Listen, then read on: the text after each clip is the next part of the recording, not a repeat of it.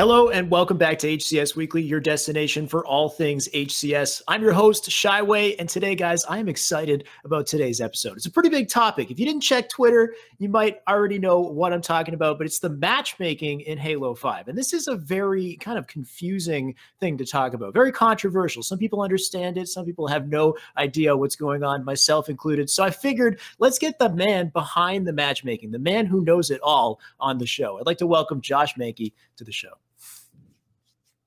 How's it going, man? Hey, how's it going?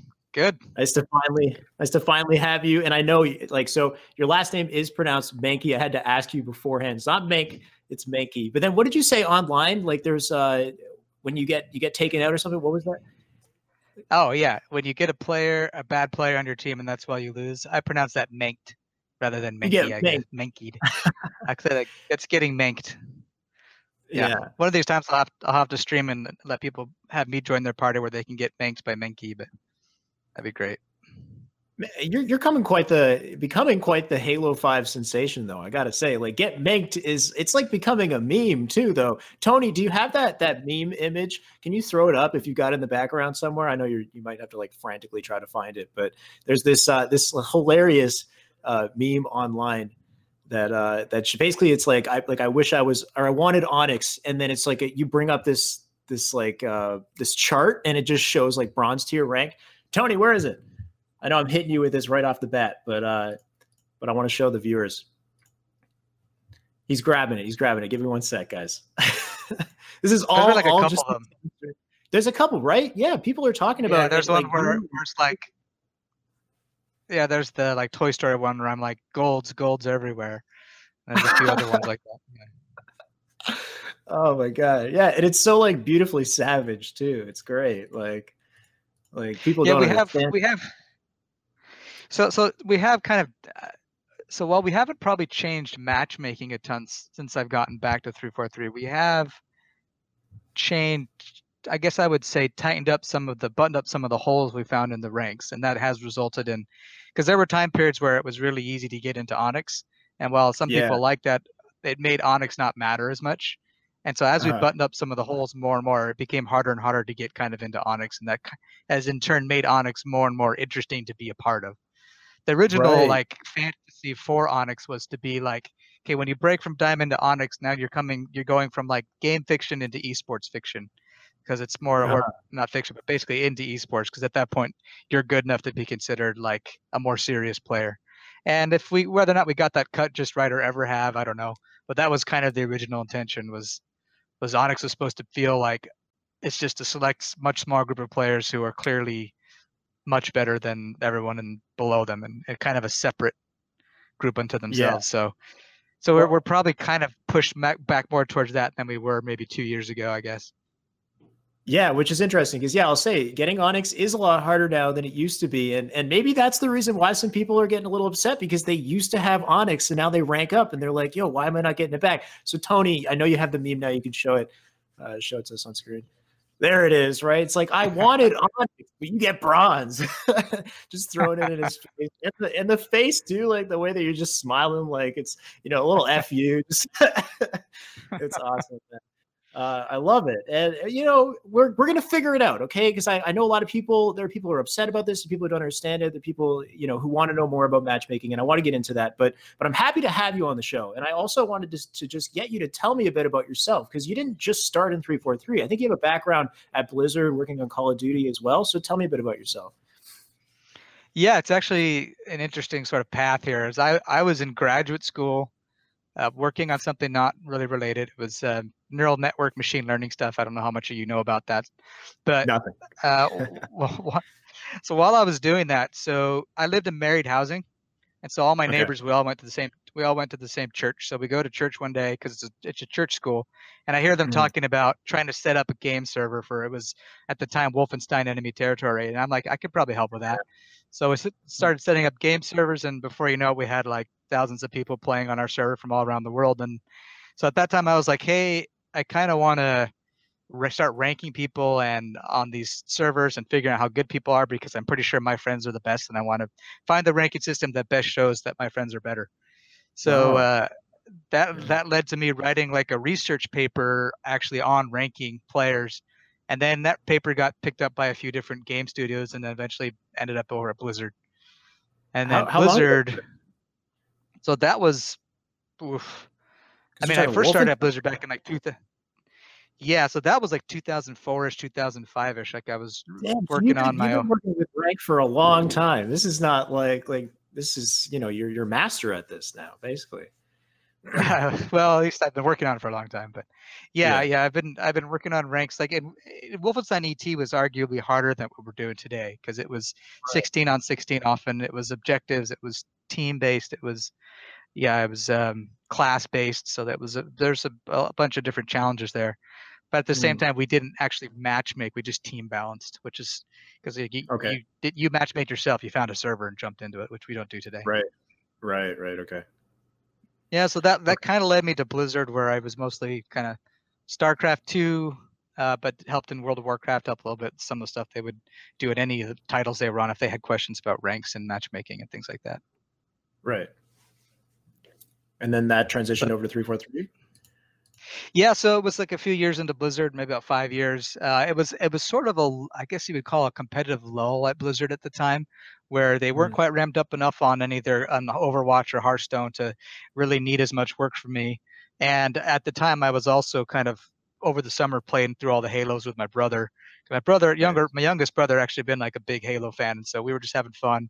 And so I kind of had this warm fuzzy feeling around Halo, and then Microsoft recruiting started hitting me up saying, "Hey, 343, could use some designers right now," and just went into that, and turned out to be looked like a good situation for me. So I transitioned over to 343, and I was there for the most of designing the ranks and matchmaking for Halo 5, the pre-stuff up to about the beta, and then around the beta time, Activision actually opened an office up here and tried to get me to come back because they wanted me to kind of do some more consulting on COD matchmaking and some more Blizzard stuff. So I went back over for a couple of years just to kind of help out on a few titles there. And yeah, I mean, while I was at Blizzard, actually I had collaborated heavily with Treyarch once, and actually had a friend move over from Blizzard to Treyarch, and so we kind of like got along, and they wanted me to kind of come back and help talk to them some more. So that was kind of fun. And then 343, while I was gone, kind of really built out the team I used to be on, and had a lot of really cool stuff I could jump right into when I came back. So I got excited to come back and do that again. And it's probably been one of my favorite places to be since then, just because of the kind of opportunities to do stuff that I get here. Like I have good opportunities all the places I've been, but just the kind of combination of workflow here is really good. Yeah, I mean, it sounds like you're really running the show as far as the matchmaking stuff goes, and I mean, some pretty diverse experience as well, which is great to hear. So then now you're the engagement lead at 343. So what exactly does that role entail? So if you think of the game like I guess a good way to think of it is like a theme park. A theme park has lots of rides in it, but it also has everything else outside of the rides. So think of like the gameplay of the game when you're actually in a match that's when you're on the ride. And then everything else around it, the lines, everything else you see, that's kind of what my team handles. And I'm a lead on that team. There's a couple of us that handle different aspects of that online experience. I'm kind of on the engagement side, which is kind of like the matchmaking, the ranking, a bit of the social stuff that happens. Those types of features are generally where I'll get involved, but we're all kind of part of that team that is most interested in making sure players can get to the rides and are happy getting on and off the ride, stuff like that, I guess. Right. Yeah. Good analogy. Okay. So then let's get into it a little bit, the nitty gritty. And I'd like to say that I'm going to pretend that I don't know anything, but I really don't know much about how matchmaking works in this. So it's convenient for me too. I really want to start from like the beginning of just like, so how does matchmaking work, and what is CSR? What is MMR? How are they different from each other? Yeah, it's actually good to kind of. So I gave a talk at GDC a couple of years ago that it's kind of good to split them up into. I like to split the topic up into 3 major parts, with matchmaking just being one of them. But the first one I would start with would be skill, because that's where we start a lot of these conversations. And skill is just some way you measure players. Like you want to figure out how good the players are, and how good they are at what is the thing you think of is skill. So in most of the competitive games I've worked on, if it is fairly competitive, players prefer skill to be ability to win a match. and then ability to win a match in combination with the people that you're playing with. And so that's generally how we've kind of defined skill in Halo 5. So when we talk about skill, that's a number we put on you to help us kind of know in general how good you are winning. And that's a number we put on you for. Sorry to interrupt. That's the competitive skill ranking. Is that no? So that's not ranking. So there's skill, matchmaking, and ranking. Skill is where we coined the phrase MMR, which stands for matchmaking rating, which in theory is like when we matchmake you, we want to use the purest expression of how good you are that we can get, and that may not be a very interesting number compared to what we use for your rank. But yeah, so we start with skill, and skill doesn't even have to be used for matchmaking. Sometimes doesn't even related to matchmaking, depending on the game you're in. But for Halo, it definitely is part of the matchmaker. Now, but the matchmaking itself is not just skill, and in some playlists it's not skill at all. It's a completely different, more of an classic engineering problem of we've got we've got millions of players who are wanting to play something right now. How do we divide that all up, parcel out the work so we can actually figure out who we can put together? And then just all the plumbing involved and moving all these players around. A lot of that is just good engineers taking care of all those big numbers and doing the right things with the players. And skill can come into that, but it doesn't have to. So sometimes people will get confused between where's the problem at. Is it in the skill system, or is it in the matchmaker, or is it in the ranking system? So the skill system is what today what you would call, like, we're using what's called TrueSkill 2, which is very similar to TrueSkill, but we've added a few bits to it. That gives us a number that defines you. The matchmaking system pulls that in as one of the numbers it uses, and we just tell it what to do with it.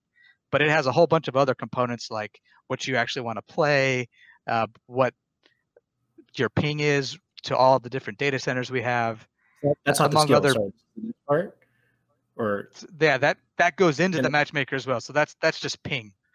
Okay. That's and then what exactly takes the skill apart from, so you get wins and your ability to win with other people, like depending on who's on your team? Like, does the number of kills and assists you have directly account to that skill factor?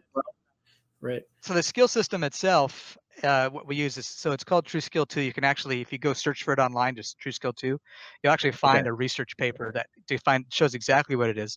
But it's actually made up of a number of different pieces. It has, so first, there's a skill number for every playlist, and for every game mode in the playlist that you play, there's a different value. So you have a different skill that we track for Team Arena Slayer than we do for Team Arena Oddball, and a different one for regular Slayer, a different one for your doubles Slayer skill. And every time you play a match, we look at, okay, he's coming into this match. Is he in a party? If he's in a party, we kind of modify our belief about your skill a little bit. Has he played this before? As you've never played this before, then we look at, well, let's kind of do this weighted average across all these other skills that we have for you from different playlists, because we keep track of what's your skill in every playlist and game mode, so like kind of every game type. And we also keep track and learn how important each game type relates to all the other game types.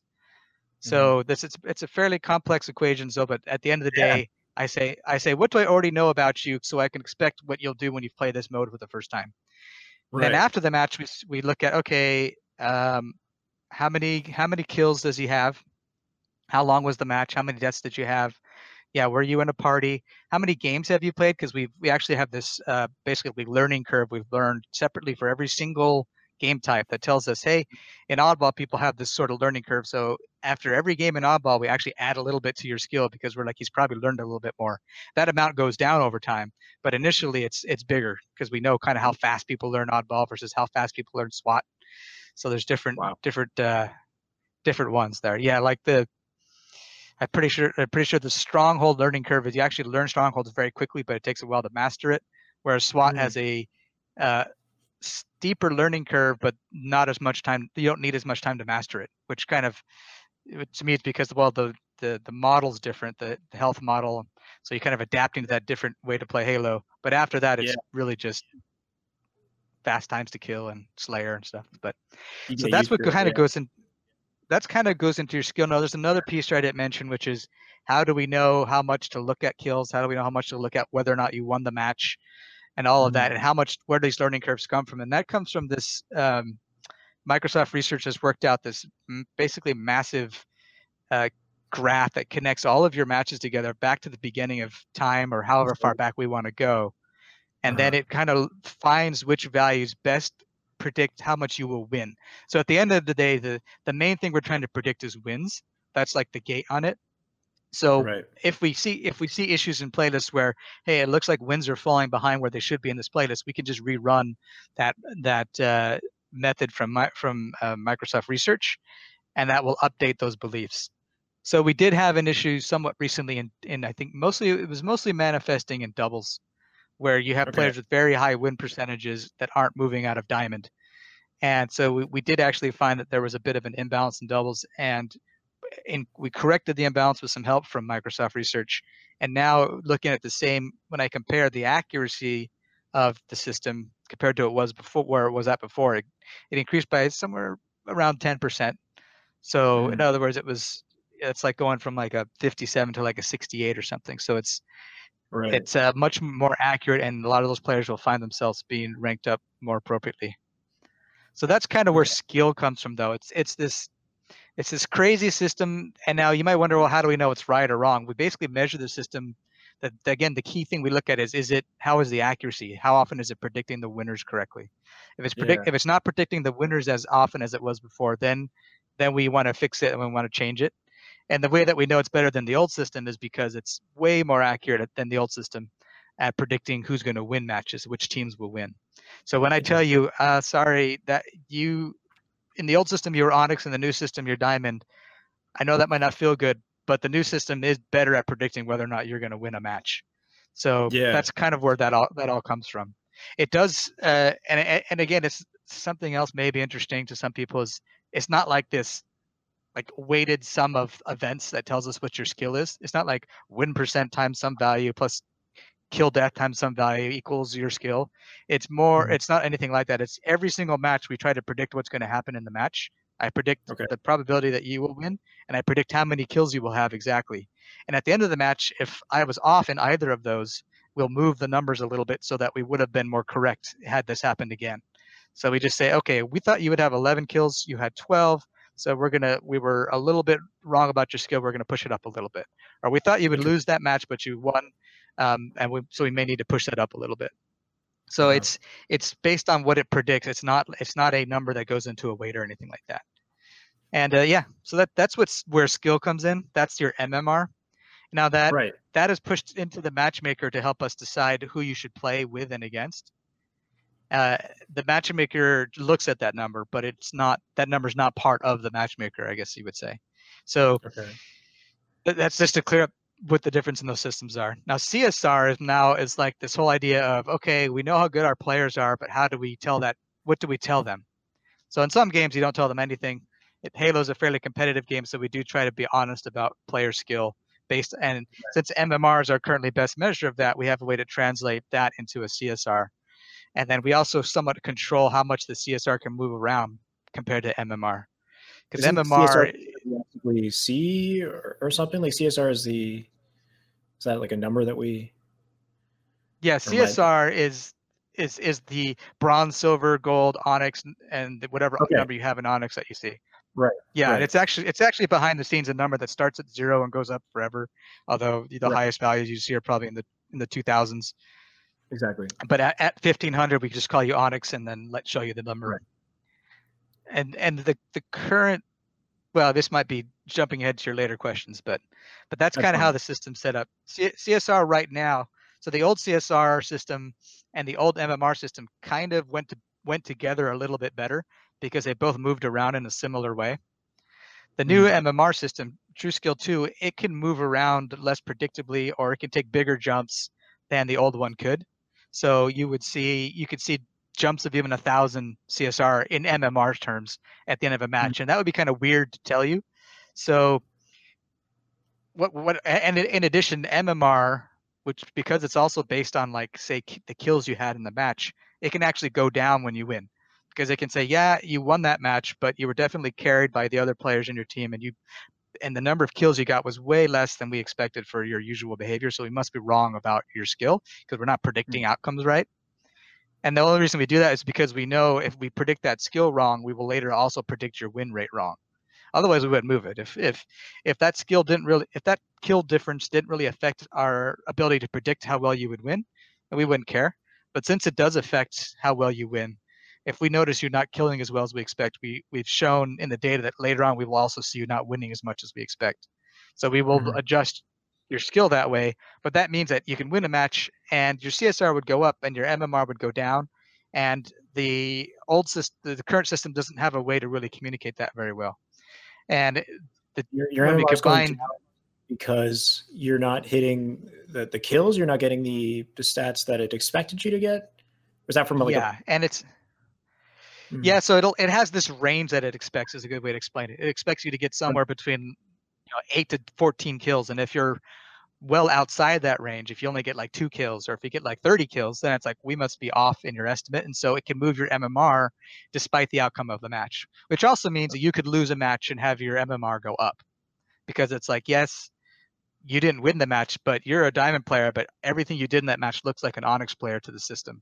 So and if your MMR is your CSR going to go up as a result, even though you lost, or that can't happen? No. So yeah, that right now we don't have enough info in the UX to explain why that happened.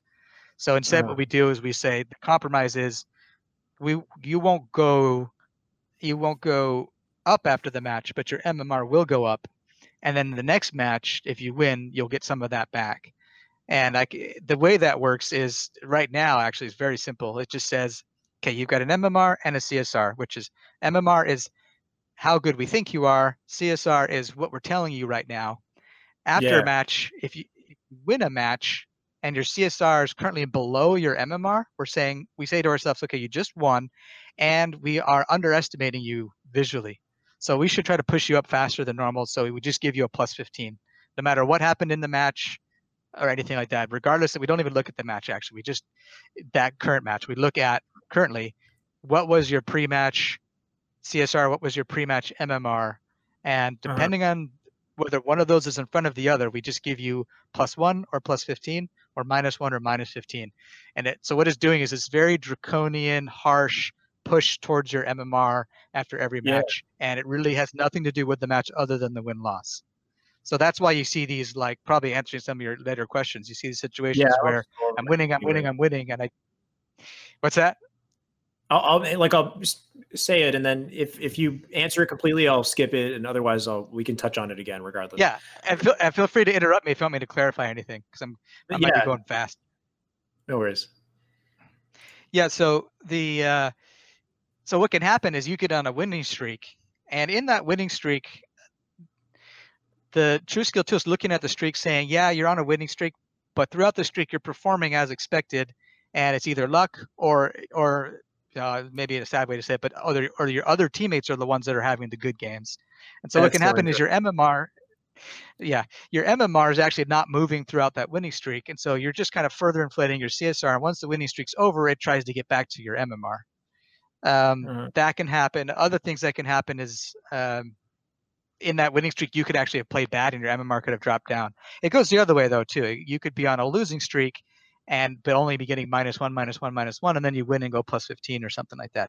And the confusion will happen is because players will think about what happened in that last match, and they'll be like, hey, in that match, I just won 4v2, and yet I won +15. Why is that? That sounds kind of weird. And it's just because this just doesn't really care what happened in the match. It's just saying, no, I'll trust TrueSkill 2 to tell me how good you are and just move towards it. Now, that results in pretty accurate ranks, but I do understand that it can be pretty confusing. So we released a change last Wednesday that we had to roll back, but should be coming back tomorrow, hopefully, which is it kind of splits the difference. It says, okay, I do need to go towards your MMR because that probably is the most accurate measure of what happened. But I'll also look at if you won or lost the match and like the difference between your CSR and your opponent's MMR. How good are you compared to your team skill, to your opponent's skill? And so if you beat some hard opponents, it'll throw that in there. And sometimes it actually ends up actually being just about as accurate because, and I think the reason is so far that if we give you a bump on the win, usually your MMR has gone up too, because MMR does go up when you win. And if your MMR is going up, then having your CSR kind of take a guess that it should go up kind of works anyways. But it still has stuff in it to pull you back towards your MMR. So if you get too far away from it, you will start getting, it'll slowly kind of attenuate to where you're getting back to those +2s, +1s again. But it'll be smoother though. You'll see values from -30 to 30, and it'll just the distance you are from where you should be able to decide how big those values can get.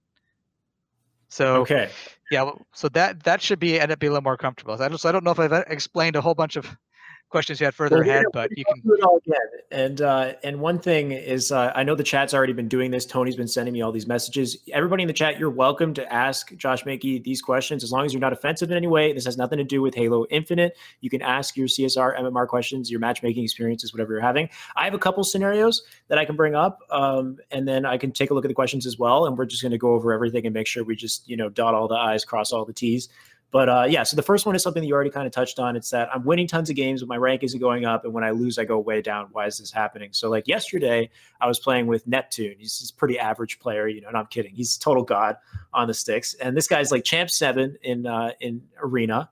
And I was Diamond 5. And we were winning constantly and reversing champion level players, which are higher ranked than me. But my CSR isn't budging, right? So what's happening there is that so the game expects me to do. Explain it. Sorry, I'm really. Yeah, no, you're right. What you're saying there's about right. Like it's the kills that you've been getting in those games, whether or not you're winning or losing, is happening for you at least as expected. And so because it's happening already as expected for you, it says, okay, we already know how good you are, and yes, we could give you some extra rank, but if we did, it would be kind of inflating Onyx a bit. It'd be giving you more rank than you actually have. Which you can get away with a little bit of that, but if you do it too much, we're back to like everybody gets into Onyx.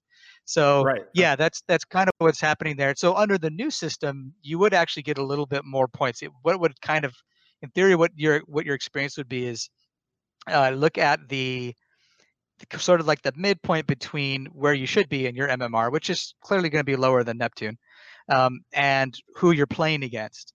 So it would take the middle of those, and you'd end up with your skill being somewhere around there. Assuming that you're kind of going 50-50 or so, or maybe even a little better against these champion level opponents, it would end up it would basically say, okay, he is playing with someone much better than him, but if he always does this, then if he were actually it's sort of in a team, their combined skill would kind of be this midpoint, not keeping you down. So which some may concern people, it does allow a little bit of a carry, but not a full carry, I guess it would say. You can get a bit higher than your actual skill, but in a more intuitive way. That's interesting. I mean, it sounds like a relatively smart system. One thing that did happen is that it kind of unlocked, and I did end up hitting Diamond 6. And I think one of the main contributors was that I was getting more kills in some of these games against these champion players. So I think that's directly part of it, right? So if you're getting more kills, more assists than you're expected to get, your MMR is going to go up. Your CSR would go up as a result. Okay. Yeah, and it's not just it's not just like get lots of farm kills, because it takes into account how long the matches are and the game mode. So in Capture the Flag, for example, the range that it can expect on the kills is a much wider, because kills, while they are super important in CTF, it's not like Slayer where kills is everything. I mean, to an extent, right? There's a lot more going on. Just kills is everything, even in Slayer. But yeah, in CTF, there's a lot of other things going on, and the amount of time too. So it looks at kind of kills per minute, I guess would be the way to put it, not just raw kills, which also helps you, like, say, if you get 4 people who are all playing Slayer together and they're all about the same skill and they're all really high skilled, then you individually are all going to have maybe less kills than you would if you were in a match where you were better than everyone else. But what'll happen is you'll all have somewhat similar kill rates, and the match will just be over sooner, if that makes sense. So the match will go faster, but the amount of kills you're having per minute should be relatively the same. And it's again, it's not like a direct weight. It's not like X more kills equals X higher MMR. It's more just like, what is sort of the probability that you would have had this many kills given your skill? And if that probability is really low, then we need to make a change. If it's like that's an unusual number of kills for him in that match, looking at everything else that happened in the match, how good everybody was. That was an unusual amount of kills. And that's an important point. It's not just number of kills per minute. It's kills per minute against whatever your kind of average opponent level was. So if you're playing against Onyx, your kills per minute is definitely different than when you play against Diamond. And so we can actually ask TrueSkill if we want to, how good would you do against Onyx? How good would you do against Diamond? And we can compare that to what we actually see in your stats. And for the most part, that lines up pretty good for our players. Like almost across the board, if I take a player whose CSR is consistently Diamond and I look at, well, what were your stats? Like your win percent against Diamond players versus Onyx. Well, you tend to be below 50-50 against Onyx, which is kind of why you're Diamond. You also tend to have less kills per minute than an Onyx player would in similar situations. And we've actually looked at a lot of other values to see if they contribute well to, again, our bottom line is whether or not you can win matches. We've looked at assists, we've looked at damage, we've looked at accuracy, we've looked at headshots, power weapons, all kinds of medals.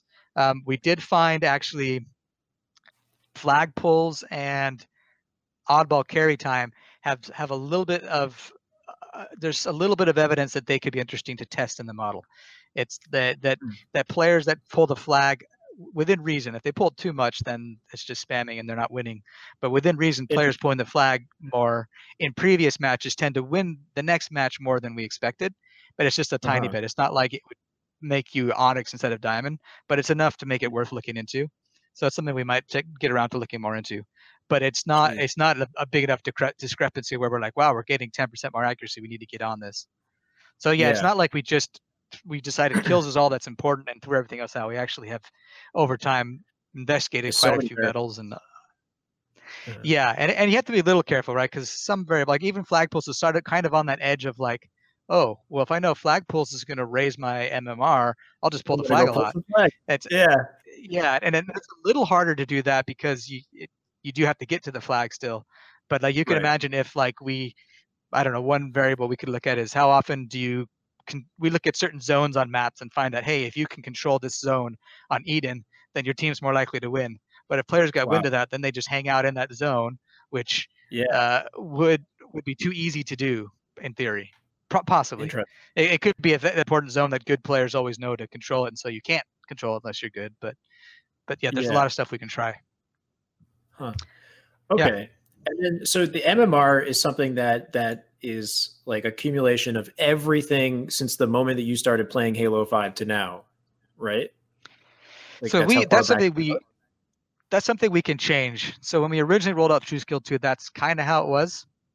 Although to be honest, there was an issue where we weren't connecting everybody initially. So which is actually kind of interesting. So when we went day one on TrueSkill 2, we actually hadn't set up that connection yet. So we had none of your historical information. It was like basically we reset all of Halo and started matchmaking on it. Which, if anyone remembers when Halo 5 first shipped, that was some pretty rough matchmaking for the first little while it figured out how good people were. But when TrueSkill 2 shipped, it was almost just a couple games and everybody was fine. Which, on the one hand, we were kind of irritated that we hadn't made that connection because it should have been even better. But on the other, we were surprised at how fast it picked it up anyways. And then, so the players that did get their history built in did not end up with crazy different ratings than we thought they would anyways. The system is pretty fast at figuring players out. The historical stuff is more helpful, not so much for finding player skill, though it is interesting, as it is more for knowing all the different settings for each playlist and for each game type. Again, knowing how important kills are in CTF and Oddball, knowing what kind of spread in player skill we should expect in SWAT, because SWAT is maybe not as skillful or something. I'm not saying that to offend SWAT people. I'm just making an example. So so there's a bunch of that's kind of what's more important to take the historical data. So actually, this last run that we actually did the second time we've actually updated these settings was just last Friday. We did a run and I actually only included the season before in the data, partially because we have changed so many HCS settings in Team Arena that the skills settings would be less confused. I thought. I figured, you know what? I don't want. Team Arena has meant something different over the years, and so if we keep all of that data, there's could be some conflicting info in it. So the latest run is basically how look at everything you did back to the beginning of the July-August season. And no, it's farther back than that. I'm sorry, it was. It actually went from like October like I think October 17th, October 15th, all the way back to the end of June. So it's about 3.5 months worth of gameplay. So that, yeah, I mean, we can fit over the lifetime, but it seems like generally 3 months is enough data. We kind of know kind of how much data we need for each game type, and that gave us plenty of data, so we were okay going back that far. Just because like something that I noticed would happen was I'd start a new brand, like a brand new Smurf account, and I would hit Onyx on the Smurf way easier than on my main account. And would that be like something about my historical performance on my main account and the fact that if I start off my Smurf account and I just play better and the MMR starts from that first match, like I'll rank in at the highest possible rank and then I just keep ranking up from there and I end up in Onyx? Like, that's the kind of thing that's a little tricky to say without looking at it exactly. Most of the time when I look at people that have like a Smurf and a main and I check the back end MMRs, they're the same. So almost all the time, but there's been a couple of discrepancies where the Smurf or whatever has only played 10 games and just killed it in those 10 games and they actually have a bit of a higher MMR, and then I'll watch them over time afterwards and they'll kind of converge to the same. Yeah, and it also kind of depends on which season you did what, because there was a season where we did 200 back recently and the season we did 100 back recently. But for the most part, it shouldn't take too long for the MMR to figure out your skill. And the other option is, well, so there's a couple other things here too, I guess. When we first rolled it out in HCS was much harder to get into Onyx than Team Arena. So very few people actually got into Onyx when I ran when it was running on the old HCS list.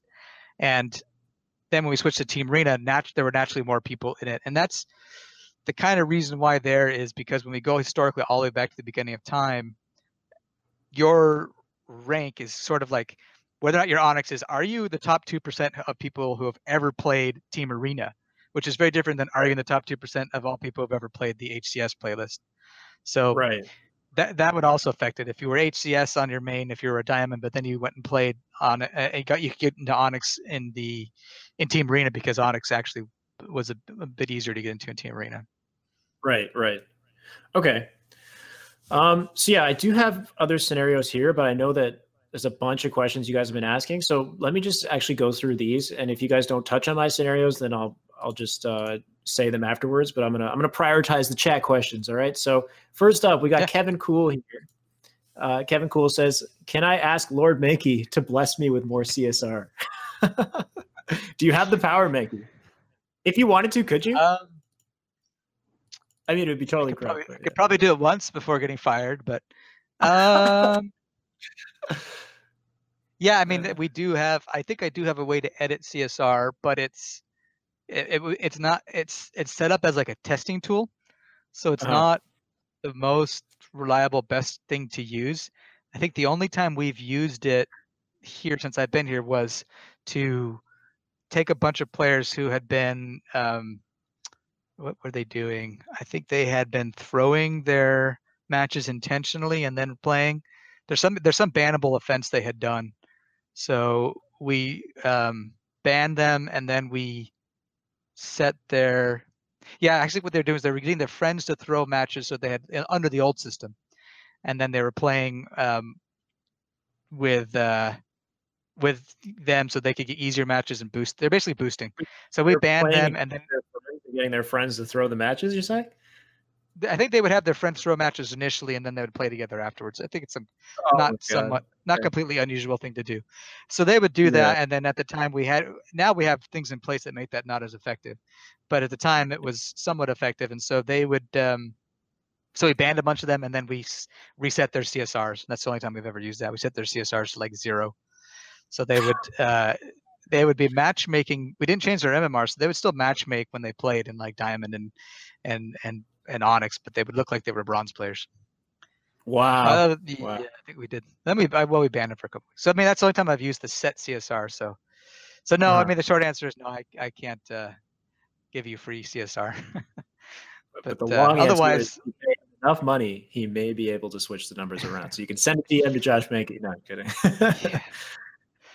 Yeah, I mean that is a fun story. When we were doing StarCraft 2, we were experimenting with ranking systems, and this is way back in 2008, 2009, and so I ran it in Turtle StarCraft 2 ladder for everyone that was playing in the just company play tests. And because the game was running live internally for a while and you could play anytime. And so I ran a ladder in there and I had a page you can go to see your ranks. And I just hard coded myself as the top rank. And so my rank was S. The next one down was 1. So that's probably the closest I've done to that kind of thing. Damn. Okay. Well, continuing on with the chat questions, we have Cafiol. Hopefully I'm saying that right. Ask Josh who his favorite Twitter complainer to roast is. I don't know if you do. I don't actually like roasting people. If you're chatting at me like in late afternoon to late at night, then I'm crankier naturally, just because I'm tired. But I don't actually like roasting people. I do like sharing data. And sometimes that data does come off as a roast, I guess, not intentionally. But no, it's not. I don't really like roasting anyone. I like having good conversations with people that are being reasonable at the end of the day. But at the same time, we're all passionate gamers, so reasonable sometimes goes out the window after a certain match, at least for a couple hours. I mean, you got the numbers, man. You're sharing the cold hard facts. If they don't like the truth, that's their problem, right? I don't know. At least they don't like my truth. Yeah. So we got DJP, or let's go with DJP. Ask him if True Skill is being used in other games or if it's a Halo exclusive thing. Is it being used in MCC as well? True Skill 2 is not in MCC right now. It's one of those things that, I mean, as those of you that follow MCC know, they've got a pretty long list of stuff that they're trying to get done. And I don't know if it's on that list or where it would be. I know it's one of those like this would be a cool thing to do. It is used in Gears of War, and it was actually there first. They had it at ship. Right. And so every week I have a meeting with the Gears of War folks and then the Microsoft research folks who designed True Skill 2. So yeah, if you want to see what it's like in a different game and see they have a slightly different approach also to their ranks, you could check out, give me feedback how it feels between the two. But wait till after we get this update in. But sure, go ahead. Just saying, is the Gears controversial as because like Halo, everybody's talking about matchmaking, and Gears, do you get the same kind of? I mean, I don't know if you're keeping touch with it as much, or. I don't. I haven't kept in touch with them about it, or at least I don't know their player reactions as well for sure. I get some of the indirect things, which is more matchmaking related things. So like top end players having a hard time getting into matches or getting bad players on their teams, which is another thing that's not necessarily related at all to the skill system. Doesn't matter what skill system you use, you can end up with that problem, which is something I get sometimes. Players like, you should use this skill system because I don't like having bad players on my team. Well, it's like the skill system has nothing to do with that, because either skill system would show a bad player on your team. You get bad players on your team mostly because at the time you searched, that was the best we could find for some period of time. And that's actually a pretty difficult problem to balance across the world, because you have players that are playing outside the US who sometimes their main time to play is not our peak time. And if I set the settings to be really tight based on our peak times, then when they try to play, they can't find matches. But then if I loosen it up too much for them, then players end up with like not good players on their teams. So it's like a balance. We've been trying to work on some ways to solve it. We have some really good solutions coming way down the road. And then I have some stopgaps that I've been playing with. Okay. All right. One quick second. Sorry, I'm just going to open a door for my dog who's complaining right now. One sec. I'm going to take her out. Can you? Oh, she's crying. Yeah. Okay. I had to remove it. I'm sorry, guys. It was last thing I need is like my dog to bark in the background and just throw everything off. But I will continue with the chat questions. So we got Tashi. Tashi's in the chat. What's up, Tashi? Ask Josh if he could please open the shades when he's done with the HCS room. You got the shades so I'll open them up when I'm done, unless I forget. Okay, sounds good. All right, and then post it on Twitter. Is the I know you had the prescription shades at one point on Twitter too. We have Dark Knight 350 asks, is your rank reflected off of your KD or is it based on your play style? Please and thank you, Lord Mankey. So I think we already kind of touched this. Your KD does affect rank in some way, right? Like your MMR, your skill Is yeah, so it's not so much your KD or your K over D or your K. I guess it could be closely related to your K minus D, but it's not even that really. It's more just how many kills did you get in the match, or how many kills per minute did you get, and how many kills did we expect you to get against those types of players. And the same thing for deaths. So yeah, that's kind of how it is. It's not your actual current KD over all your matches is not looked at all. It's just in that one match, how many kills did you get? And if it was more than expected, we move you up a little bit. And if it was less than expected, we might move you down a little bit. But often it's not like it has to be exactly on what we expect, because it's not just you need to hit 18 kills. It's actually, we expect this fairly wide range depending on the playlist. And as long as you're within that range, you might not move at all. Yeah. Unless you also just defeated a really hard opponent, that could change things too. Right, which as it should. So it is more predominantly focused on kills then. And if you're dying a lot, does that affect, like if you get more kills than expected, so you would go up, but then you also have more deaths than usual as well, is that offsetting things in any way? So in the first iteration, it did take deaths into account, but the system had learned that deaths, so I mean, whether you like it or not, deaths were not they did affect whether or not you won or lost. They weren't as big a deal as kills were, which might sound counterintuitive from the back and front, but and then the second iteration, like it shows that deaths have in fact, we got much better accuracy by downweighting deaths. And by downweighting, I'm speaking a little bit inaccurate because it's not a weight, but like telling the system, basically what we're saying is the range you could have in deaths is huge. And if you're anywhere between like 0 and 1,000 deaths or something crazy like that in a match, then you're okay. And that actually results in overall a better ability to predict whether or not you're going to win matches. So yeah, kind of like not really looking at deaths turned out to be so die as much as you want, prioritize kills. I got it. All right, sounds good. I'm going to throw myself at the enemy. No. And I mean, it's one of those things that they're kind of interrelated, because I mean, not totally. I understand there's situations where they're not, but a lot of it is if you're dying a lot, you're going to have less kills. And same thing with if you're getting a lot of assists, you're also usually getting more kills. So there's a lot of those are pretty closely related and again, I want to be careful that I'm not saying deaths is unimportant. It's that if we're already looking at whether or not you win, and if we're already looking at kills, then certain other variables become less important. If we didn't look at kills, then it could be that headshots actually end up being really important. But if we're already looking at kills, a lot of things are already kind of bundled up into the fact that we look at kills and the way we look at kills. And I want to make it clear that kills is not the number one important thing. The model explicitly says that at the team level, the team that won has to have had a higher performance than the other team, regardless of all else. So at the end of the day, the winning team has to have kind of done better than the losing team. Right. So winning is the first variable. The second variable, one of the second core variables is kills. But it's also looking at, hey, were you in a party? How many games have you played? It also looks at how long it's been since you last played. It has this like, you haven't played in a while, so I'm going to be less surprised if you do something unexpected, that kind of stuff. Right. Okay. But not to throw it all over the place, but if let's say you're playing like capture the flag game and you lose the game, but you like horrendously outslayed the enemy team, you just didn't prioritize objective. But I guess because it's capture the flag, slays are less important in that scenario, or there's only so much.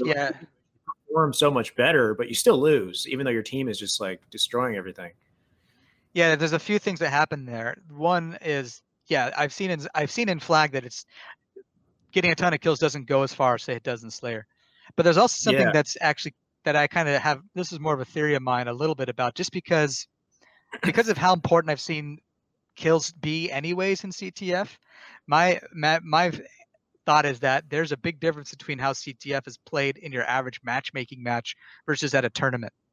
In your average matchmaking match, I think a lot of it really is just both teams outslaying each other, and then one team just is randomly able to run the flag more. I mean, every now and then you'll get a coordinated team that comes together and actually plays the right way, quote unquote.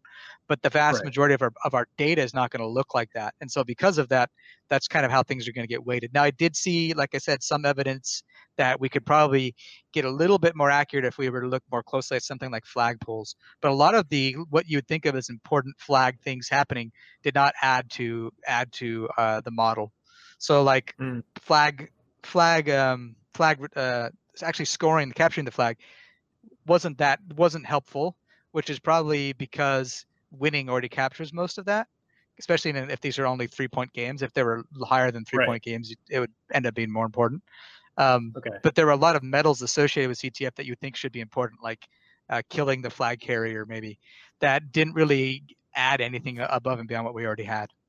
So it's a kind of an interesting thing, which makes me think, most of what we see, most of what you're experiencing when you're playing Flag Online is sort of just a random, it's a good, not too scientific word for it, I don't know, just a bunch of random killing going on, and the team that is not randomly better, but is a bit better at killing, will also kind of randomly be better at scoring those flags. Yeah. Right. Yeah. And sorry, there was one thing you were saying earlier, and when I got distracted, you're talking about the fact that you can have matches where the ranks are all over the place. Like you can have one guy who's Onyx and one guy who's Gold or Diamond or whatever, and wondering why that happens. And you said, like, depending on when you're on, that there are certain times, like, these are the best players that we could pull for you, depending on maybe the servers. Yeah. I think there was one point where you actually showed a tweet that said that if you wait too long, the longer that you wait, the parameters increase, and then they just start they grab from like whoever they can grab. So if you reset the matchmaking after like a minute or something, then it tightens the parameters again, and you might get a better match. Is that what you're saying? Yeah, that's sort of like a workaround. Now I don't know if you need to do that today, but yeah, that is a workaround, because the way the matchmaker has been generally working for most of the time of Halo 5 has been, okay, it's gonna first try for a really tight match, and then every 5 seconds it expands by some amount that we set up to some maximum amount. And then once it'll hit some cap. It's like, we'll never go beyond that. Yeah. Which means that, right, if you know how fast that expands, and I could tell a player, okay, if you don't want a platinum player on your team, don't search longer than a minute. But I'm telling you, if there's no diamonds around, then you just won't match at all. And it's kind of not a great way actually to do things, in my opinion. It's the way we all of us do this, as far as I know. There might be other games that have changed it a bit, but for the most part, we all do this kind of expanding thing, which means that at peak times you could usually get good matches, but you can randomly get a really bad one too, just because if you just randomly miss the boat on a few matches, and then suddenly it's expanded more than it really should for a peak time match, and you end up with a platinum player on your team or something. In trough times, it's also kind of weird, because we're like, we know it's trough, and we know there's not going to be anyone here for about 2 or 3 or 5 minutes, but we're going to just make you wait anyways. So we just kind of artificially make you wait for 2.5 to 3 minutes while it expands, because we don't actually know that we're at trough. The matchmaker doesn't know. Matchmaker figures out that you're a trough by the fact that nothing happens for 5 minutes, and then at the end of that time, it gives you just as bad a match as ever. It's not like it's going to give you a better match at the end of that. So it would be better if it's like, you know what, there's nobody around, so I'm just going to throw a bunch of plats in your match, but you're going to play right away, versus we're going to make you wait 5 minutes and then throw a bunch of plats in your match. So that's kind of like that's something that I've been experimenting with internally a little bit, of like, in theory, we should actually have different settings at peak and at trough. Peak settings should just go for peak settings should be like, well, at peak, let's do the best we can and not change it, not expand. There's no reason to expand, because we know we'll have enough players. Just go for the best we can. And then at trough, there's no reason to go for anything good. Just go for the fastest match we can make. I don't think there's anyone that does that yet, but it's something I've been kind of doing manually. Just during the day, I will change the settings right for my computer so that they're tighter during peak, and then before I go to bed, I'll turn it off. So if you're playing around the time I go to bed, you'll go from, hey, these are some good matches, to why is there a bunch of plats on my team, and which is simply because I don't want to stay up all night. But that's not something we've been doing very long. Yeah, but even that, you're trying to find the best way to navigate a situation like this, because in the end of the day, like you said, you'll be waiting 4 or 5 minutes, and you're still going to get a bad match if there's nobody there to match against. So, I mean, at least bring these matches quicker, and it might not be the best ranks that we can gather, but at least you're getting fast matchmaking. So that is a pretty good way to at least kind of smooth things out a little bit during the low times, right? So we have Striker RC3. How often on average, or how often does it take on average for CSR and MMR to match up? So if MMR is not moving, then each game will move you. So like just do some math homework here. Each match is, so let's say that you are below your MMR. Every win's going to get you 15. Every loss is going to get you -1. So over the course of 2 matches, you're going to move 14. So an average of 7 per match. So when we start the season off, you're 100 below. So 100 divided by 7, which I'm not going to do in my head.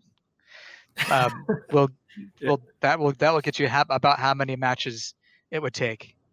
But again, it's about 7. It's about 7. You're going to move 7 per game, because if you're above your MMR, then you're going to lose 15 per match and gain 1. Now this all goes out the window if we're able to get our fix back on the game. So then it actually becomes really hard, because it's sort of a non-linear system. It goes back to more like what we had before.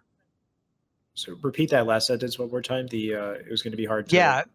Yeah. So if we're able to get those settings up that we want to this week, the changes to not the settings, sorry, but to how we do ranks, it's a bit less. It's a bit less. You can't put a hard and fast formula on it anymore, because you're not getting 15-1 guaranteed each match. You're getting some value between -30 and +30 based on the distance between your MMR and your CSR, and the distance between your CSR and your opponent's MMR.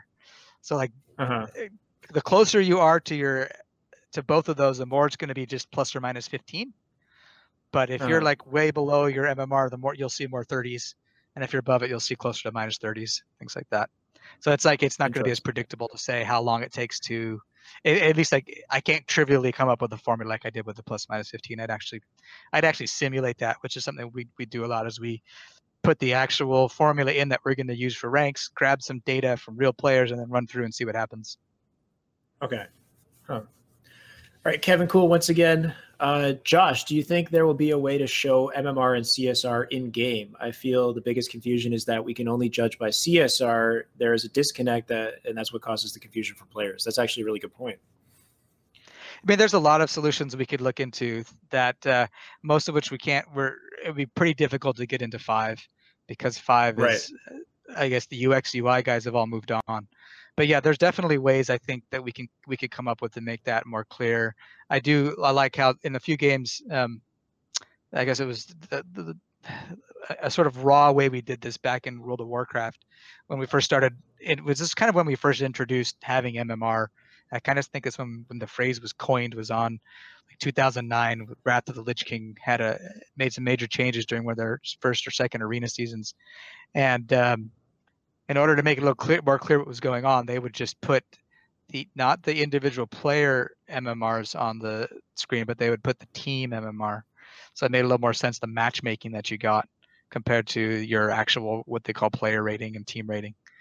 And that's the kind of thing I like the idea of. There's some other games that are starting to do that now, but we don't need to show you every individual player's MMR, but I can just tell you your team MMR was like averaged Onyx 1522 and the opponent's average Onyx 1582 or something like that, and that would make it a little clearer why you're at least getting the matches you're getting. If I was to look at my MMR, if I was to look at my MMR number, would I understand what that number means though? Like, is the MMR the same as like the CSR? Like, if I have 1500 MMR, are they the same? You know what I mean? Like, is this like a totally different? I feel like I'm confusing myself. There is a way. No, you're fine. No, there's a way to convert it. There's a way we've chosen to convert it, I guess, is the way to say it. Okay. Yeah, and that conversion actually match up with CSR directly. Yeah, which is how we do the comparisons we do in the rank system. It has to be able to tell which MMR the CSR should be trying to trend towards. So yeah, they do have I mean, it's the actual raw MMR. No, it looks like a crazy number, and it actually is more. It's not just a rating; it's a number, and it also has what's called a variance associated with it, or you could call it an uncertainty. So we kind of know what your skill is, plus or minus some fudge factor, and so new players have a broader range. I want to say new players, but players that we're seeing for the first time. we're less certain about their skills. So there's this number that governs that, and we don't actually use that in the rank system right now. We could, but it converges so fast that we don't have to anymore. I think I have in the past, then, but not lately. I know at Atlanta, I don't know if it's okay to say this, you were thinking of having some sort of like a booth for like MMR. Like if I want to know my MMR right now, is there a place I can go to see that? Like, right. What were you, yeah, right now you have to like message me or something, but tweet at me or come on the Halo Waypoint and message me in a forum. I can actually, if you PM me on the Waypoint forums, I can't send you graphics back. I can only send graphics in the forum posts, but not everyone wants everyone else to see their graphs. But yeah, at Atlanta, they're looking into getting me like a little booth somewhere near the admin desk or something where I could sit down, have a monitor, and a big screen, a big monitor to show everybody what your MMR is when you come ask me. So I'm hoping, awesome. Yeah, hopefully I'll be there. I'll definitely be at Atlanta, and we'll see if they're able to make a spot for me. I can have the doctor is in or something. Yeah, awesome that you're there. That's great that people can see you. Man, I swear you got fans now. You're Lord Menke. Like I'm just reading all these comments. Everybody's like, Lord Menke, please answer my questions. Tell me. Don't call me Lord Menke. Call me Dr. Menke, probably. Dr. Menke. All right, you guys heard it. He's Dr. Menke. Change it now, okay? Or Dr. J. Dr. J. Fair enough. And if you had a booth, I think that would be pretty cool and funny at the same time. Like you should wear the shades and you can just give people the hard facts. You know? Yeah. So then we have Snipe_N21. My friends don't play Halo 5 very much. Every time I do play with them, they stop playing because they keep getting matched up with people at my skill and we get destroyed. How difficult is it to balance something like that? That's actually very hard to do. Yeah, that's a long-term problem with matchmaking that has skill-based matchmaking, because so it's interesting. There's a bit of a history here.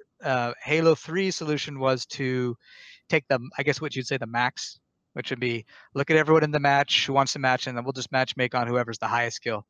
That way, that was the solution back in 3. In 5, we've taken the average, which would be a little bit easier than the max, but not necessarily still a great situation. If you've got 3 bad friends and you're the good friend and you play together, then it'll be skewed more towards the bad friends, but they'll be better than your bad friends. Which is that's a pretty tricky thing to solve, because if we let you just match at the skill of the bad players, then they get destroyed by your friend. By you, I mean. But if we let you match you at the skill of you, so solutions for that within skill-based matchmaking are tricky. That's almost where you wish we had some. What's that? Yeah, sorry. Well, I was just going to say, if you want to navigate that, like, would you avoid, like, if you're playing social playlist, is that still a thing? The skill-based matchmaking, does that affect your matching in social at all? Or? Yeah, it still does. We allow the gap between the best and worst player in the match to grow faster in social, so we give up faster. But overall, there's another component here we haven't talked about, which plays actually a pretty big role, but is sometimes ignored because it often is not done by the matchmaker. It's done in the game itself, which is a team balancer, and that's been in almost all FPS games since the beginning of realizing we need a team balancer. And a team balancer takes some number you give it and tries to make sure both teams have the same amount of that number. So in those cases, again, if you play with your good friends, the team balancer is going to put people on the other team to balance out that amount. So even if your matchmaker does absolutely nothing with skill, the team balancer is going to do something once you actually get into the match. And the matchmaker does do sort of it doesn't necessarily have to create the teams, but it does do a check.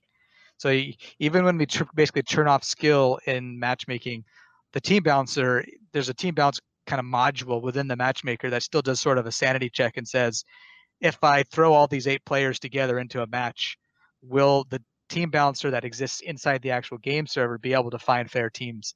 And if not, then we won't create that match. So yeah, it's still even in social it becomes a difficult issue. This is one of those things where like the best solutions to this are like remind me of when I used to play Enemy Territory back in the day when we just had our own server. It's almost like playing custom games, and except it's kind of broader than that. But there'd be 32 of us, and I'd be a mix of friends and not friends, and we would play across both teams.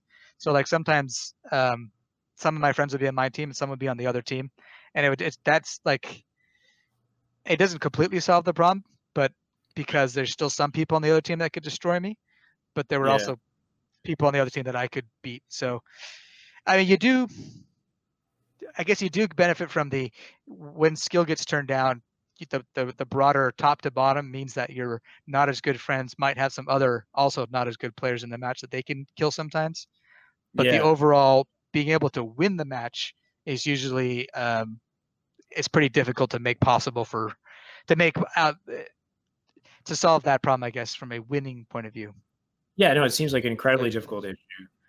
Unless you could somehow, like we had like the population where you could find like a carbon copy team. Like if it was the one player that was really high in MMR and the rest of them were lower, if you were able to somehow match it with one that's really high and the rest of them are also really low, and just kind of try to copy it directly. We did actually have some rules that took a crack at that in Halo 5, where it would try to find match on the min and the max as well, at least, which is not. So there's a few ways that there's some, like, you could do something like what you're saying, where we're actually trying to look almost exactly at your team composition and find something close to it. That's possible. Yeah. But you can also do a sort of hack at that, which is just see if we can keep the range similar. So if I've got a really good player and a really bad player in a team, I find another team that's similar to that. And we did that in 5 for a while, and we took it out mostly just to speed up the search, because that's another way that also slows down the matchmaking. But yeah, that's a good point. That's a way to at least have a similar experience between the two teams. Okay. It's still, I mean, you're still gonna have the like good players beating the bad players, but this is oh, sorry, go ahead. No, there's so much randomness in this in the end of the day anyway. Like, even with MMR, predicting how things are going to go, it's not always right either. Like sometimes players just perform better and they're having a good day, whatever it is. So you can't make it perfect, but you could, I guess, do everything you can to make it as fair as possible. And it seems like you're trying to make strides to do that, or at least like with what we have left to the community, you guys are doing everything that you can to create the best, most balanced, most effective system. And then hopefully that just, with the higher population on future titles, that becomes less of an issue from the get-go, right? Yeah, I mean, generally we do deal with what we try to make the best with what's available. I mean, Halo 5 has actually had a pretty compared to, I guess, a lot of titles I've worked with, it had a pretty stable pop over the time that we've had it. You get normal fluctuations. Like this time of year is crazy town because every week there's a new blockbuster coming out, right? So you get like a bunch of players go play the newest game. They'll go play the newest game that just came out, and then some fraction of those then come right back. So for me, from a matchmaking tuning point of view, I'm like, okay, I better retune it because players are playing the new game this week. But then a whole bunch of them come back 2 days later, and I have to retune again because now their matches are worse than they need to be. So this time of year is a little crazy. We always have these kind of weird experiences during like school starting, bunch of amazing games. Then we get into Christmas and things kind of stabilize again. But yeah, I mean, the overall pop has actually not been too bad to work with. We do sometimes shard the community along different lines that can hurt the matchmaking in different playlists, but we've been trying to kind of consolidate that while at the same time not making people feel like they can never play what they want to.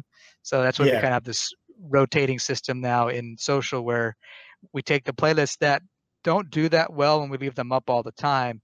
But when they come back from being gone for a while, they actually do much better than when they were alone, than when they were running all the time, if that makes sense. So we do things like that to kind of keep things going. And I mean, in general, I don't like the idea, just me personally, of having a ton of playlists. It's sort of like a Blizzard multiplayer value of like you should have as few buckets as possible, and if you want to have variety, then figure something more like a rotation out rather than have everything up all the time and really shard your population base. I mean, it depending on the environment. Like if you're making a game and you're the only person that makes a game anything like your game at all, then you could probably have more variety just because everybody who likes your type of game is coming to only your game. But if there's a ton of options out there for variety already, Um, it's better. I like focusing on figuring out what you do best and focusing on that, and really nailing that really well. And then everything else sort of ends up in this sort of rotational. Sure, we do like to run fun flavor things and fan favorites. And it's really interesting though when we look at the data on what happens when we run a lot of these. In that, just to be honest, Halo 5 nowadays is largely, the last time I checked, about a quarter of everybody is playing a version of Super Fiesta. So my theory is all of who you would consider like the casual social, and not, I don't want to say casuals and don't play a lot, because these people actually are very loyal and play a ton of Super Fiesta, but they're the people that play more socially. And what makes that interesting is that when we put up a rotational from a traditional social playlist that we're like, I used to think this was a social fun list, wasn't sweaty, but now whenever I play it, it's pretty sweaty. The problem is all these social type players are off playing Super Fiesta still. And the people who actually play socially are playing Super Fiesta. Whereas in past Halos, they would have been playing Social Slayer or Big Team Battle. That kind of crowd has moved on. So when we run a different mode, the players who actually come out to play it are more like, I'm an enthusiast of shoddy snipers. So we get all the shoddy sniper enthusiasts are playing, and it doesn't feel quite as social as before, because the social type people are off in the other list, and the shoddy sniper enthusiasts are playing shoddy snipers. Yeah. So anyway, there's a bit of that balance of like, where is everybody right now in your game, and what's kind of the spirit of the game right now, and ironically, a lot of it is kind of the Fiesta crowd right now. And so we get Fiesta players, and then we get enthusiasts, and we still get a lot in Ranked Slayer, but yeah, like our game is Fiesta folks, Ranked Slayer folks, and then it kind of trickles out from there to the different parts of Halo 5. A lot of Ranked Slayer too. Interesting. But come on, Fiesta, really? No, I'm kidding. It's not that bad. But it's so difficult with Halo though, more than like any other game, because these playlists, like there's so many playlists, but all of them seem so important. Like you remove infection and the entire community freaks out. Even if not many people are playing it, they just freak out because it needs to be there. You know what I mean? So there's just so many different playlists and game types that have become so grounded in what's expected of Halo that people just want to see them there. But then in the end of the day, it's splitting the community. It's making things more difficult from all areas of, matchmaking and et cetera. And even having a triple team was there recently, and I was enjoying playing some triple team. And then the next week it's gone. It's replaced with something else that I don't really play. And then I'm like, okay, well now I'm not going to, warm up in social anymore. So it makes things so difficult. And I'm not even 100% sure how you would, navigate something like that. But, the fact that you are actively like working on it and trying to analyze and apply fixes and everything that you could do is, I think it's great. And hopefully we continue to see more of that. We hired a couple of sustain designers to help kind of do things like refreshes, to help rotate those lists in and out, and to do a bunch of good work on there. So they've been really on top of that and on the ball with like the Halloween infection playlist that they put together. They're working on a doubles refresh, some few things they're doing like that can help H5 still feel fresh as we continue on, like after 3 years here. Yep. Okay, just a couple more questions to look at. So Gibble777, is it possible to not lose CSR or at least only one if a teammate quits the game? I have a lot of 3v4s, and I'll lose 15 CSR. It just seems a little unfair because my normal KDA would be different if it was a 4v4 instead of a 3v4. And I actually agree with him in this too. Especially, is there a way for the system to know like you're solo queuing? So if this person leaves, like you shouldn't really get a penalty. I can understand that if you're teaming together and that people are leaving on your team and you're knowledgeable about that, then penalize everybody. But if it's a solo queue and some guy drops out, why should you get the same penalty? Yeah, so the reason you get the same penalty today is it's the system doesn't even look at the match right now. It just says your pre-match CSR compared to your pre-match MMR at a certain value, so we'll just do the default update. The update that goes out Wednesday does try to balance what you're talking about better. So it actually looks, instead of saying, let's see if I get this right, it basically downweights and upweights based on the team size ratios. So if you're in a 3v4, the system is going to be a lot kinder to you in its update. We don't do the and I understand the whole like if I'm not in a party, then clearly I'm not colluding with somebody. So there is something to say for, hey, don't did very little penalty there. We've kind of withheld on that still so far, maybe being a little bit conservative in the worry that with some social engineering and some communication, you could probably convince people to leave even if they're not in your party. And maybe probably not a big deal in the mid tier where you never see the same people over and over again, but at the top you tend to see a lot of the same people, so it's pretty easy to say, hey, yeah, we know you're going to win, so I'll leave anyways, and we know that we're going to lose, I'll leave, I'll take the hit this time, and then you guys don't have to take the hit. That's the kind of thing we're, I guess, trying to avoid, and we might be being a bit conservative about that, but see how it plays with an update tomorrow if we get that out, because that definitely makes makes a big difference whether you're 3v4 or 2v4 or whatever. Yeah, that's actually got me curious. So hopefully there's something like that changes there, because I mean I can't really see it happening much in a solo queue that somebody would leave and like take the hit. Like in a team based scenario, I could see it though. But if they could somehow differentiate between the two, and that people don't get the same kind of penalty for a 3v4 scenario, then that would be good, because that definitely does, you know, make things difficult when you're playing like a long day of Halo and then the guy just drops out and it's an unwinnable, especially in objective game types. It just feels completely unwinnable. But yeah, that makes sense. Those are all valid. Those are all valid points. Yeah, there's definitely that some of that.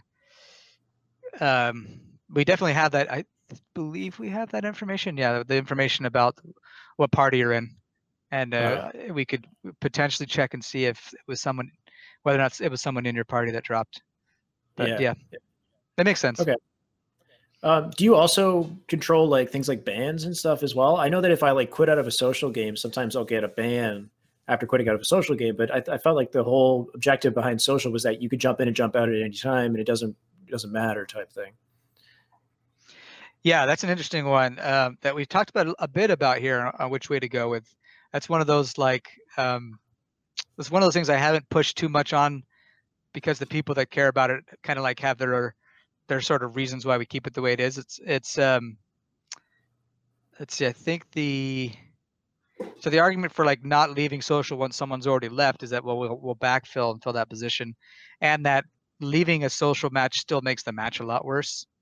The main thing is, in general, if I leave a match, at least the way that most of the H5's modes, social or not leaving does tend to just make the match much worse and make it much harder for your team to win. Right. But yeah, that's something that I'm personally not as strong about either way about, and that we have kind of gone back and forth a bit without making any. So when we end up going back and forth about something internally, we end up usually not making a change because there's not enough of a consensus to say like, oh yeah, we really should push for that. But that's something that I'm open definitely to discussion on, because I do it. Yeah, I understand what you're saying, that social should feel more like a drop in, drop out. I think it just ends up that just matches. Most of our matches are so short that it ends up having a pretty big impact. I guess I don't know. Maybe we don't ban in Warzone for that. I don't remember actually right now, because Warzone I do see quite a bit more dropping in and dropping out. Yeah, I can't speak for Warzone as much, but I guess it's just because my approach to it is that if somebody drops out of a social game on my team, I don't care. Like, it doesn't matter to me at all. You know what I mean? Because social is just like, can I get these kills? Can I win in these scenarios? And like, I'm just focused on my individual improvement and warming up. And if people quit, if I'm the one on the team, it's like, fine, I'll take a 1v4 or there, but like I get more engagements, whatever. Like, you know? Yeah, no, that makes sense. It makes sense. Yeah. And if someone leaves, you don't care, because you can all just leave in theory if there weren't bans or penalties. Sure. And then it's just, do the winners care? And maybe they don't care. They're happy just to get to their match faster. I feel like if the winners really care, why are they playing social? Come on, play some ranked. But one more question here. We've got SS Striker says, also for Josh, what's the reasoning? This is confusing. Why is the reasoning before matching players before the system determines the game type / match combo? The reasoning. Oh, okay. So he's asking, why do we? Because it says since players game type are per game type, wouldn't it make sense to do it the other way around? Is that? It would. It's just that then you are sharding your matchmaking pool. So if you split everybody, if I go to Q and then it decides, okay, you're going to play CTF, then we have to hope that there's another 8 players about that time and about your skill that all want to play CTF. So it's just, we could do that. It would just make for worse matches, I guess. And by worse, I mean that the matches could still be fair, but again, that's the skill gap within the match would have to be larger because there's less options to match on. So we err on the side of just, so for Team Arena, for example, we'll just take the average of all of your MMRs, matchmake on that, and so yeah, that does mean I have someone that I thought was a good player, but he's actually not good at CTF. He's really good at Slayer, and so it ends up not quite working in this match. That's sort of the compromise we end up making. Yeah. Actually, just sorry, go ahead. Go ahead. You can continue. That is just a tricky one to balance because just because either way you kind of end up in a compromise. Right. And another option we could do, which we don't do yet, is we could matchmake you on the average, but team balance on the actual. There's another kind of compromise. Not perfect still, but it's a compromise where once we get to the team balancer, it could say, oh, okay, this guy's actually not very good at flag, so I'm going to put him on the other team. But, okay. Yeah. Interesting. So one other thing that I just thought of right now is, how does the system decide what game type and what map you're going to play on? Because I find that some days I'll play like Refuge CTF like once every other game, and I'm like, damn, I'm so tired of this. Yeah. So what it does is every game type is an entry in a list. And so just think of this list of game types and we assign like an ID to every game type, for example, some number. So once we have the match, we look at all the players in the match and we say, give us all of the game type you played before this one. So everybody has a last played game type. And then we take our list and we remove all of the entries in that list that are in that already played game type. And then we pick randomly from the remaining list. So we only look one game back though, currently. So I don't know that 2 games ago you already just had that same game type. Now another thing comes into play here though, is that when we want to weight game types right now, we don't actually have a way to just tell the matchmaker to weight them, to say like give this like double weight Kali flag or truth flag because it's more popular or because flag only has less game types. And so we want flag to have, even though it's less game types, we want it to still happen just as often as Slayer, which has more game types, so we have to double weight them. We don't have a way of saying double weight this particular game type or these game modes. So instead we just create an extra entry in the list for that game type. And that gets its own ID. So it's possible to get the same exact type twice in a row because it thought that they were different because the IDs were different. Because a different entry in that table becomes a different ID. So if you list Kali flag twice in the list, as far as the matchmaker knows, those are 2 different game types. Huh. So it is. Whereas ideally we just say, ideally we would be able to say Kali flag is just double weighted, and then it would know not to have you play it twice in a row because it would know it's the same game type. So those are kind of like backlog wish list features that we have, so that to eventually work into, because our services team, they can add things like that regardless of that go to whatever game. So they can add it now. We have it in H5. It's probably not prioritized among all the things that they need to do, but yeah. Okay. Well, as far as questions goes, I think we've covered like pretty much every scenario. I've got all the chat questions covered here. I feel pretty good about CSR and MMR at this point. Do you play Halo much at all? What's your CSR? What's your rank? I'm pretty bad. Yeah, I'm a surprisingly not competitive player for somebody who designs competitive systems. I get most of my competitive through listening to people like you, through listening to people on Twitter, talking to designers here. But yeah, I'm kind of so back when we had the HCS list, I was gold, and it felt about right. Because it was funny because I'd played the HCS list before that and I was terrible. Didn't feel like I could get any kills. When True Skill 2 went out, I actually could just it felt like we were all kind of bad. So I could kind of run around, get some kills, and not feel like I would get like I would usually feel like, which is I couldn't even compete, which is sort of the benefit for those of us closer to the bottom, or even kind of like lower plat and down, is that we can now at least get matches that we feel competitive in. Yeah, I myself am not a great NP player. Yeah, but you are a great listener though. And I see you putting in work on Twitter and, trying to do everything you can to give us the best matchmaking system possible. So thank you so much for that, man. And thank you for coming on and answering all these questions and giving us some clarity. I hope everybody who's watching in the chat feels like they have a little bit more clarity on how things work.